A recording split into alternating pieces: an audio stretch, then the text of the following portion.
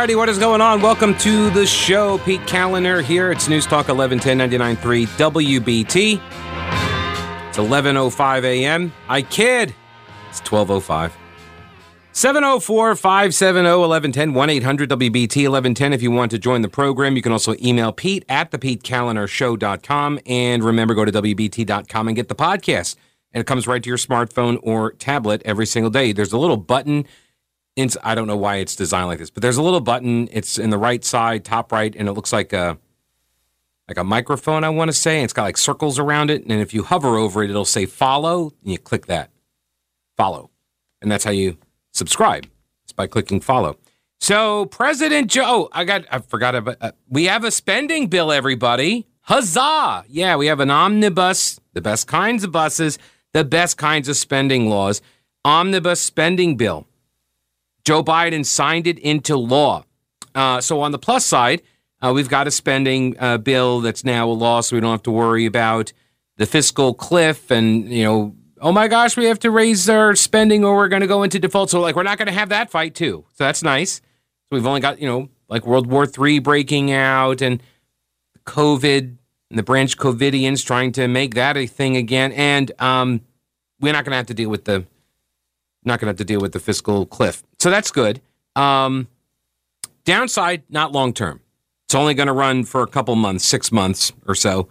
But also on the plus side, earmarks are back, everybody. Aren't we happy about that? Oh, yeah. I mean, there was such a push to get earmarks back into the spending bills from the public, right? I mean, it's just every campaign stop. Like the politicians would be there wanting to talk about, really important matters, but the public was just bring back earmarks. And so they're like, okay. So they brought them back. It's a $1.5 trillion spending bill. It has about $13.6 billion in emergency aid for Ukraine and its border. Saying Congress couldn't get the money for our border, but they got the money for Ukraine's border. That includes $4 billion to help displaced refugees, $6.5 billion for military assistance. So we are directly funding the Ukrainian war effort. There is $782 billion for military spending, our own. That's our military spending. And an additional $125 billion for the Department of Veterans Affairs.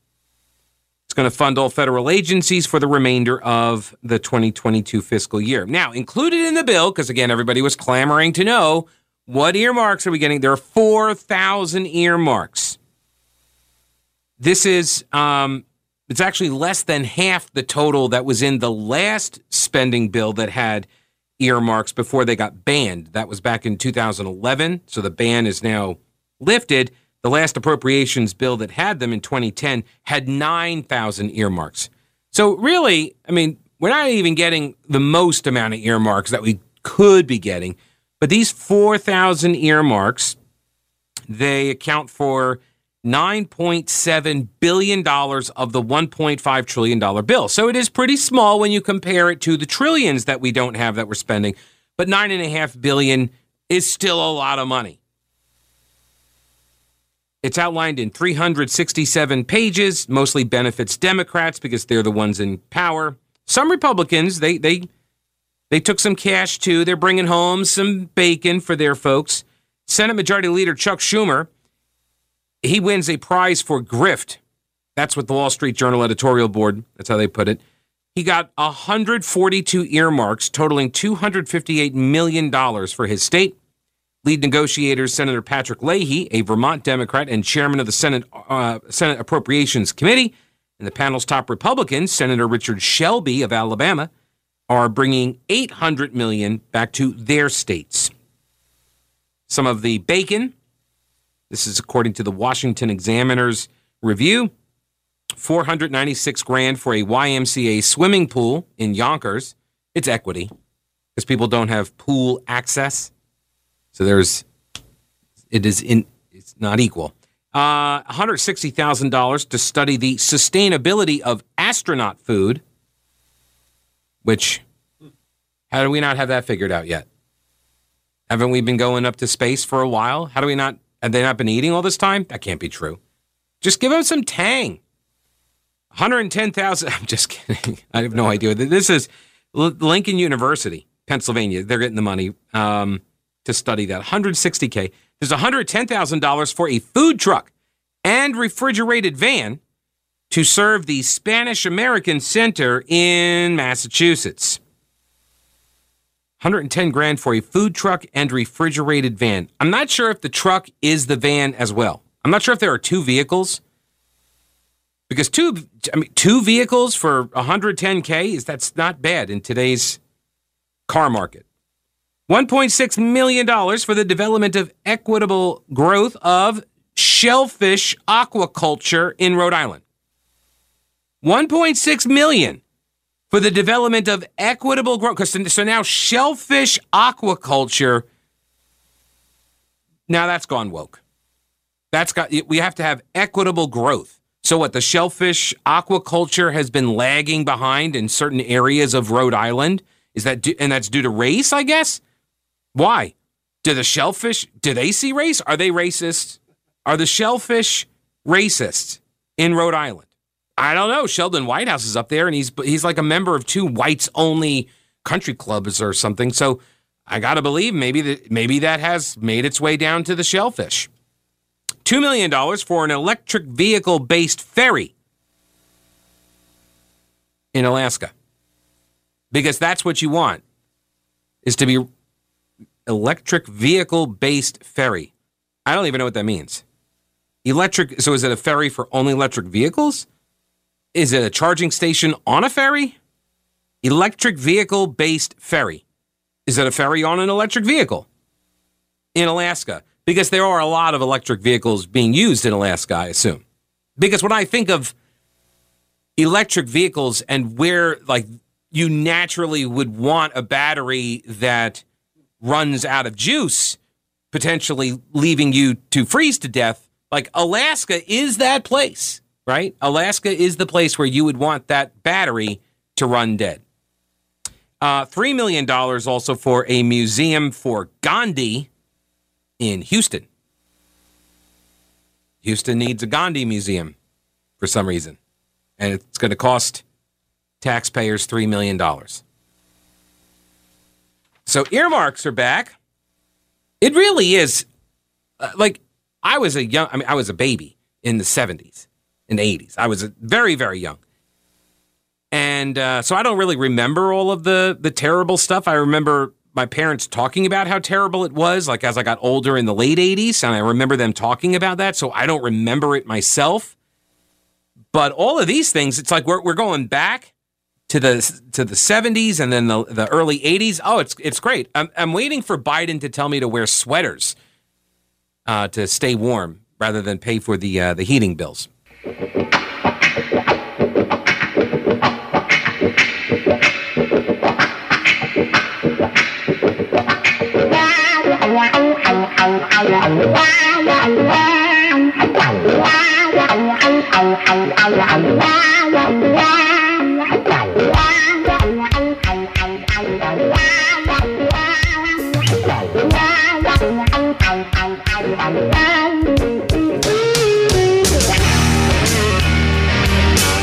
News Talk 11, 1099.3 WBT. Over at legalinsurrection.com, piece by Leslie Eastman, American states, as well as many European countries, continue to scrap COVID restrictions after concluding that the coronavirus was now an endemic pathogen. However, China has bitterly clung to the sense its response has been superior and continues to embrace a COVID zero approach. And that is doomed to failure. The nation's leaders have now ordered 51 million Chinese into lockdown over the latest COVID outbreaks. 51 million. Think about it. That's five times the size of North Carolina population. And that's just in one province, Jilin. 24 million people live in Jilin, southern cities of Shenzhen and Dongguan, I think is how they pronounce that. I don't know. Oh, I took Spanish. I did not take Mandarin. So, yeah, I am so not going to do well with our communist overlords when they arrive. But 10 million people live in Dongguan. 10 million people. So that's like one city. And that's the entire state of North Carolina, basically. China is also imposing travel restrictions and mass testing after the latest flare-up driven by the highly transmissible Omicron variant, which has resulted in a spike of asymptomatic cases. Interesting. However, in the wake of this development, there has been the biggest plunge in Chinese stocks since 2008. Is it related? Well, they seem to think so. But also, there's some other stuff going on. Chinese stocks that are listed in Hong Kong had their worst day since the global financial crisis because of their relationship with Russia. Beijing's close relationship with Russia. Also, renewed regulatory risks sparked panic selling. The Hang Seng China Enterprises Index, that I know you follow, closed down 7.2% on Monday, the biggest drop since '08. The tech index tumbled 11%. That's its worst decline ever. But it only launched in July of 2020. So the rout follows a report citing U.S. officials that Russia has asked China for military assistance for its war in Ukraine. Even as China denied that report, traders worry that Beijing's potential overture toward Vladimir Putin could bring a global backlash against Chinese firms, even sanctions. Smart companies, she says, Leslie Eastman at Legal Insurrection says, smart companies have taken the past 2 years to remove China from the supply chain. What's the old axiom? Slowly at first and then very quickly. Just keep it in mind. I got to tell you, though, watching last night, the Mecklenburg County Commission meeting, don't worry, I have no audio for you today from the County Commission. I'm not going to play any of the audio, but I watched it, and I got, man, because they got, like $60 million in pandemic-related funding. And so the assistant county manager, I think, he got up there and ran through the list of all of the outfits that are going to get all this money. And, I mean, they're all Democrats on the Board of County Commissioners, and I would suspect in the county government management level, but whatever, it doesn't matter. The point here is that, oh my gosh, like the giddiness that these elected leaders had at all the money getting just shoveled out the door to all of these different groups. Oh my gosh, like we're doing all of this, so much good that we're doing. Oh my gosh, I can't believe it. I'm virtue signaling so strong. Like, look at my halo. So I'm just not a fan of it because I keep looking at this thinking, wow, okay, so we got 60 million and this isn't even half of it. We still have another like 2 rounds of this money to go through. This is helicopter money, people. And meanwhile, you're seeing inflation like you've not seen, not in my lifetime. I wonder if they're related. Mecklenburg County approved nearly $60 million of pandemic funding from the federal government Tuesday, writes Will Wright at the Charlotte Observer, allowing the county to negotiate contracts with more than 24 organizations, each of which will receive hundreds of thousands or millions of dollars. The money's divided into 5 categories: workforce and economic development for $6.7 million. Then you got affordable housing and homelessness for $8 million. Parks, environment, and infrastructure, $14.6 million. Parks, parks. They locked us down, and the response is to fund parks. Because that makes sense. Is that like, all right, sorry guys, we totally shouldn't have locked you inside your houses, so fine, we'll sink a bunch of this money into parks, okay? We all good? Childcare and early childhood development, $3 million, and behavioral health and health equity, $26.9 million. That is by far the largest chunk of it, but that was what the public said they wanted the money to go to. Mental health services during the pandemic, which honestly, like I kind of have to agree with that. Yeah, definitely fund some more mental health services because what I saw during the pandemic,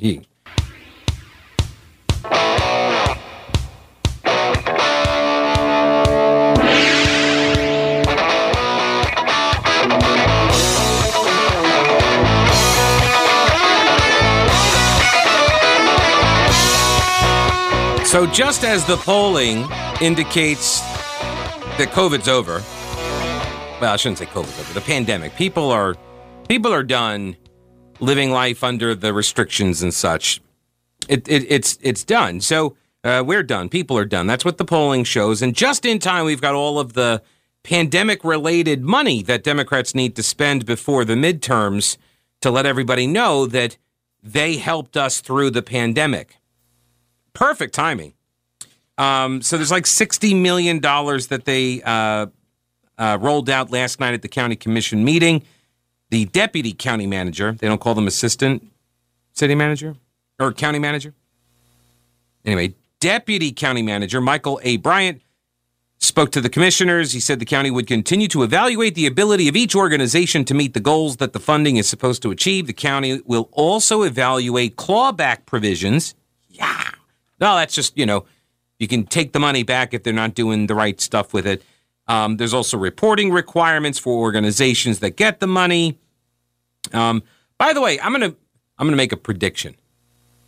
Once these organizations get these infusions of cash, I'm thinking they're going to get hooked, and they're going to come back to the county in the following years asking for larger outlays from the county as part of their nonprofit. There is a whole cottage industry of nonprofits that exist solely because of county funding. And I have little doubt that list is going to get longer now because of this. Should I read through all of the... No, I'm not going to.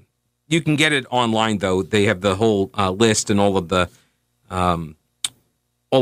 figures and such. But yeah, affordable housing, behavioral health and health equity, child care and early childhood development, parks, environment and infrastructure, and workforce and economic development.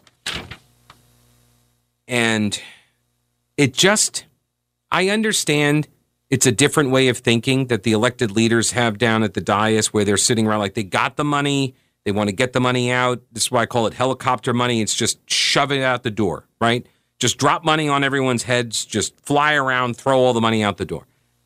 And they view their role particularly in government, and not incorrectly, by the way, is to allocate those funds. That's their job. Put me in charge of allocating the funds. I know how to do this best. That's right. I mean, that's the whole point of the vision that they are running on and their platforms.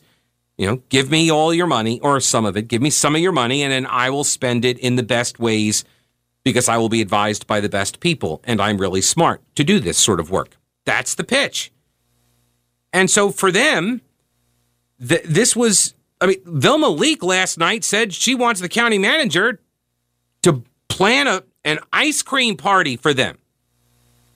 I'm not kidding. She literally wants there to be an ice cream party to celebrate the $60 million that we just borrowed, I think, from China, and we'll have all of the grandbabies, as she likes to call them, all of the babies and the grandbabies, they're going to be the ones to repay all of that at some point in the out years, if we don't all get taken over by the commies at some point because they own all of our debt. I don't know. Just, it doesn't seem like a very good long-term plan. But ice cream social, that's kind of hard to say no to that, right? So, yeah, she then also was talking about all of the spirits of the ancestors that were dancing and how she could see them. And then she said, and I quote, "I'm not crazy. I know what I'm saying." So, okay. So there was that. But they were, just to me, though, limited government guy, fiscal restraint, fiscal discipline. Like, I look at that, and it just is unseemly that everyone is like, oh my gosh, we're going to get all this government money. Look at us. We're getting all this taxpayer money that actually taxpayers aren't paying because we don't have any way to pay it. It's just debt. You're just taking on debt. You're just getting debt. Yay, you. You're getting grandchildren's debt. It's awesome. Good work. No, just keep going. Just keep going. Yeah, more and more. Get more and more debt onto the books, and I'm sure there will be no negative impacts whatsoever to the runaway spending and debt that we are accumulating. Not even in the long term, not even in the short term. Oh, by the way, you see the federal interest rate, or the Federal Reserve and the interest rate hike? Yeah, Completely unrelated. Joe Biden told me. Joe Biden said that he's sick of it. It's not true that the runaway spending is driving inflation. And Joe Biden, with all of his background in business and finance, I mean, of all presidents, Joe Biden would know. He would know. Meanwhile, we're still under Roy Cooper's ED, the executive declaration, or the emergency declaration. Now what are we on? 736 days, I think? 736 days. Roy Cooper has kept North Carolina in a state of emergency. Meanwhile, all of the guidelines, all of the restrictions, a lot of that stuff, they've all fallen away. The North Carolina Senate President pro tempore, Phil Berger, sent out a press release marking the occasion. Emergency declarations, he says, have historically been used for short durations to address immediate needs like severe weather. The Emergency Management Act, I've covered this in depth many times over the last 2 years. It authorizes a single person to take swift action to change policies when the General Assembly, its 170 members, cannot convene quickly. That was the idea behind the Emergency Management Act. Oh my gosh, a tornado hit, a hurricane hit, you got to activate the emergency declaration, and the House and the Senate can't get back into session quickly enough, so the executive is empowered to act. After 24 months, there is no longer an immediate need to respond to the pandemic. North Carolina's COVID-19 metrics, including new case counts, have dwindled to levels we haven't seen in months. The percentage of positive cases is now 3.9%. Hospitalizations is down about 1,093. That's like a third of where it was a month ago. The 7-day average of new cases has gone under 2,000 compared to 10,000 a month ago. When the pandemic began, public health officials and elected leaders said that they were to be guided by the science and data. And all you had to do was invoke the mantra. The incantation alone meant that you were to be believed. But now, Governor Cooper is ignoring said science. I also have some interesting data from John Sanders at the John Locke Foundation. You'll never guess who's making up the majority of new cases. Stick around for that.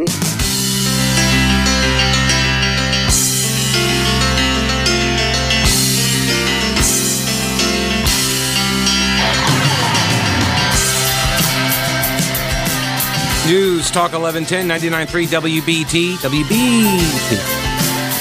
No, like WBT. 704-570-1110, 1-800-WBT-1110. All right, just as an aside, I'm going to get back to the Ray Cooper stuff here in a second, but just as an aside, I am having the most amount of fun during the breaks trolling a couple of leftists who are trying to dismiss the fact that Putin funded green groups in America in order to pressure lawmakers against fracking or the lawmakers who are pro-fracking, right, in order to apply pressure to get fracking undone. It's through an organization called Sea Change. And the money came from Putin, came from Russia, funneled through a shell company in Bermuda, went to Sea Change. Sea Change then distributed these funds, and some of the funds went to the League of Conservation Voters. And you know who sued North Carolina over redistricting? Because their argument was that we couldn't get our candidates into office that would pass the stuff that we want them to pass because those candidates are all Democrats. And so they sued over redistricting, over the maps, the North Carolina League of Conservation Voters. And so I just posted up onto Twitter today, hey, is this you? You guys got any comment on this? Getting that Putin cash? What's up? That's how it works, right? These are the rules. Oh, my gosh. There are leftists who are, they're melting down. They don't understand. They don't understand the connection. They don't understand the rule, the standards that they set. That if you just merely suggest something, if you say, hey, maybe Vladimir Putin isn't an idiot. Oh, my gosh, you love Putin. No, I'm just saying something that's a little bit more nuanced than that. Like, you could be an evil genius. It's a genius who's evil. It doesn't mean I like him or I'm applauding him or want him to win or anything. So they're really, it is pretty amazing how humorless the left has become in recent years. Anyway, back to Governor Cooper, because they had they did the vote to get out of the state of emergency and to lift the mask mandates and stuff, and Cooper just keeps vetoing it, and his office says that the reason that the state of emergency has not ended yet is because he wants to work with the legislature to pass laws that serve the same purpose. That's what he said. That's what he stated. His office put out a statement saying that. But the General Assembly was in session since January 2021, and Cooper has never attempted to work with them on any of this. He's never even offered up any specific measure. He's never said, hey, this is how the Emergency Management Act should be fixed going forward. Wouldn't do it. The state of emergency needs to end. It needs to end. Here's another piece of science and data. John Sanders going through the North Carolina Department of Health and Human Services dashboard, the COVID dashboard, the data dashboard. And thank God he does it, because I could not follow it. I tried, but they kept changing all of the different inputs and dates and stuff. And the people who are like that side of the brain centered, good for you. I appreciate all of the work that you've done, because I could not. I could not follow all of the changes and the metrics and how they were, things that got lumped in. And anyway, so John Sanders has, I think for the last 2 years, been doing fantastic work in monitoring the numbers and then distilling them down into a format I can understand. So he looks at these data sets. Over the month of February, 56% of new COVID-19 cases were fully vaccinated people.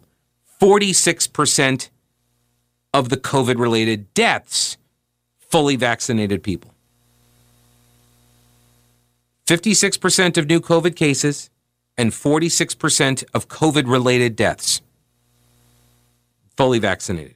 By far, the lowest portion of cases came to unvaccinated people with natural immunity due to prior infection.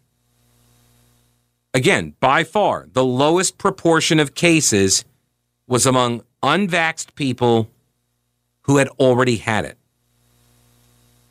Nevertheless, Governor Cooper continues to order cabinet employees to be vaccinated or tested weekly without accounting for natural immunity. How is that following the science? How is that possible? Furthermore, he says fully vaccinated individuals accounted for nearly half of COVID deaths. That is, deaths attributed either from COVID or with COVID. So they call them COVID-related. So that captures both of those numbers, because we have some difficulty in determining this still for some reason. He goes on to point out DHHS defines somebody as unvaccinated if that person has received only one of the two injections. So you could, or if you are within 2 weeks of having the second shot. So if you go out and get one shot and then get COVID, they count you as unvaxxed. Or if you go out and get the second shot and it's not 2 weeks later and you get COVID, then they count you as unvaxxed as well. So there is some unknown proportion of cases that has occurred to people considered unvaxxed or not fully vaxxed who are in what he calls a definitional limbo, right? Somewhere between the first shot and 13 days after getting the second one. So I don't know how many people that is. But when you look at the total numbers, by the numbers DHHS is providing, this is what you see is post-vaccine infections, 56%, reinfections, 7%, cases to unvaxxed is 37%. So people who got vaccinated are getting COVID to in a much larger proportion. What does that mean? It means I think it's endemic, and I think we're no longer in Roy Cooper's ED, emergency declaration. It needs to end.